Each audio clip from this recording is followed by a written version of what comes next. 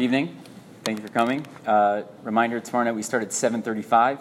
Some of you are probably thinking, wow, there's such a huge minyan here. I don't have to come tomorrow night. Nothing could be further from the truth. Nothing could be further from the truth.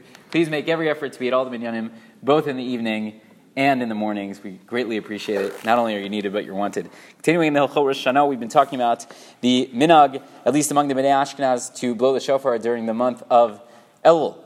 Apparently not all Sephardim do it. Sometimes they blow it at night. I don't know. Apparently the Yekkis also blow at night, or some Yekkis. I don't know. Whatever it is.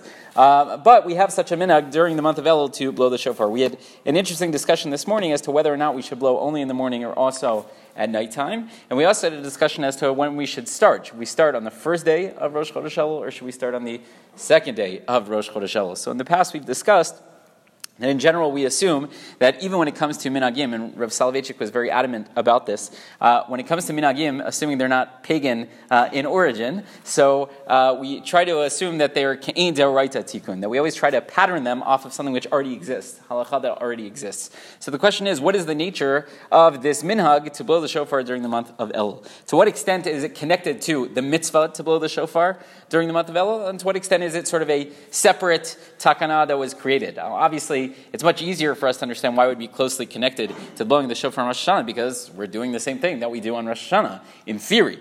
So we said that the earliest source seems to be that when Moshe went up to receive the Luchot Shniyot, the second set of Luchot after the sin of the golden calf, so they blew the shofar when he ascended the mountain on Rosh Chodesh to remind the people, basically, don't do Avodah Zarah anymore, which sounds like a weird reminder, but that was what it was. So they didn't blow the entire time that he was up there, but they blew it on that day. So sort of as an extension of that, we continue to blow the shofar during the month of Elul. There's also an idea out there of, and we see this a lot this time of year, of Kedei La'arbev et HaSatan. We want to confuse the Satan, the Satan, whatever that means. That like he doesn't know when Rosh Hashanah is going to be because we're blowing the shofar all the time. Okay, could be. I don't know. I don't know what that means practically, but an interesting idea. The Sefer HaMinhagim suggests that perhaps it has to do with something else. We have a pasuk, we say this pretty often, that Tiku b'chodesh shofar b'kesel yom chagenu. That Tiku b'chodesh shofar, we're supposed to blow the shofar during the month. Well, what month? So he says there's clearly supposed to be a month of shofar blowing. What is the month of shofar blowing? That would be the month of Elul. Okay, so you have all different suggestions as to why we have this minhag to blow the shofar, but to what extent is it connected to the mitzvah of shofar itself? So however we answer that question may help us with this, with these other points. So for example, we spoke about the idea of should we blow the shofar only during the daytime or also during the nighttime. So if you're going to tell me that it's very closely related to the mitzvah of shofar, so the mitzvah of shofar we only blow during the daytime. On Rosh Hashanah we blow during the daytime. There's a machlok when we should blow. Should we wait for the people who are going to come late? Should we make sure that we do it before the people who leave early go? Okay, whatever it is, but it's only during the daytime, not at nighttime. So maybe we would say in our minhag as well, we're only going to blow during the daytime and not during the nighttime. But if you're going to tell me it's a separate takana, that it's very similar to what we do on Rosh Hashanah, but sort of not closely connected in that way, so maybe we could envision a situation where we would blow the shofar at night. Let's say, and this always comes up because for whatever reason our fearless Gabbai isn't here at some point during the month of Elul, so he's by himself. Unfortunately, he won't be able to make it to a minyan. So the question is, does he need to blow the shofar in his hotel room? Lots of different things to consider when answering that question. But let's say it's not going to wake anyone up. Let's say it's not going to scare anybody, right? So should he, if a person for whatever reason can't make it to a minyan, should they make sure to blow the shofar for themselves? So is it a chovad hatzibur? Is it something that the congregation needs to make sure that the shofar is blown? Or is it a chovad hayachid? Or does each individual need to hear the shofar being blown?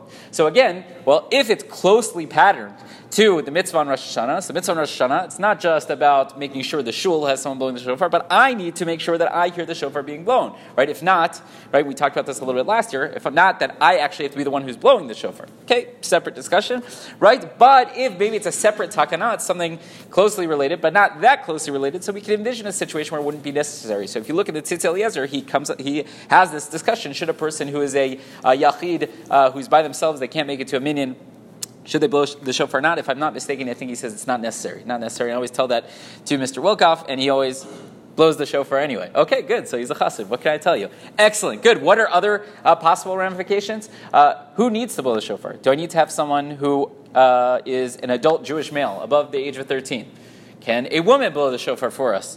Oh, that would be controversial. Well, maybe not. Maybe it's not so controversial. What about a child? Somebody who's not yet 13 years old, right? All of these different factors are basically going to come down to what is the nature of this minhag. Is it closely, tightly related to the mitzvah of blowing the shofar on Rosh Hashanah, or is it something else? There are other practical consequences we've talked about in the past. Should we make a bracha on it? Should we say shechianu on this? Right? All different ideas. All boils down to the same point. So at the end of the day, it seems like we assume that it's not that closely related, but we still try to make sure that it's an adult Jewish male, no offense, who's blowing the shofar, so on and so forth, right? But if a person, for whatever reason, can't make it to the minyan, so we would tell them that they don't have to go out of their way, they don't have to bend over backwards to make sure that they hear the shofar being blown. Rabbi Chanan ben Akash Omer,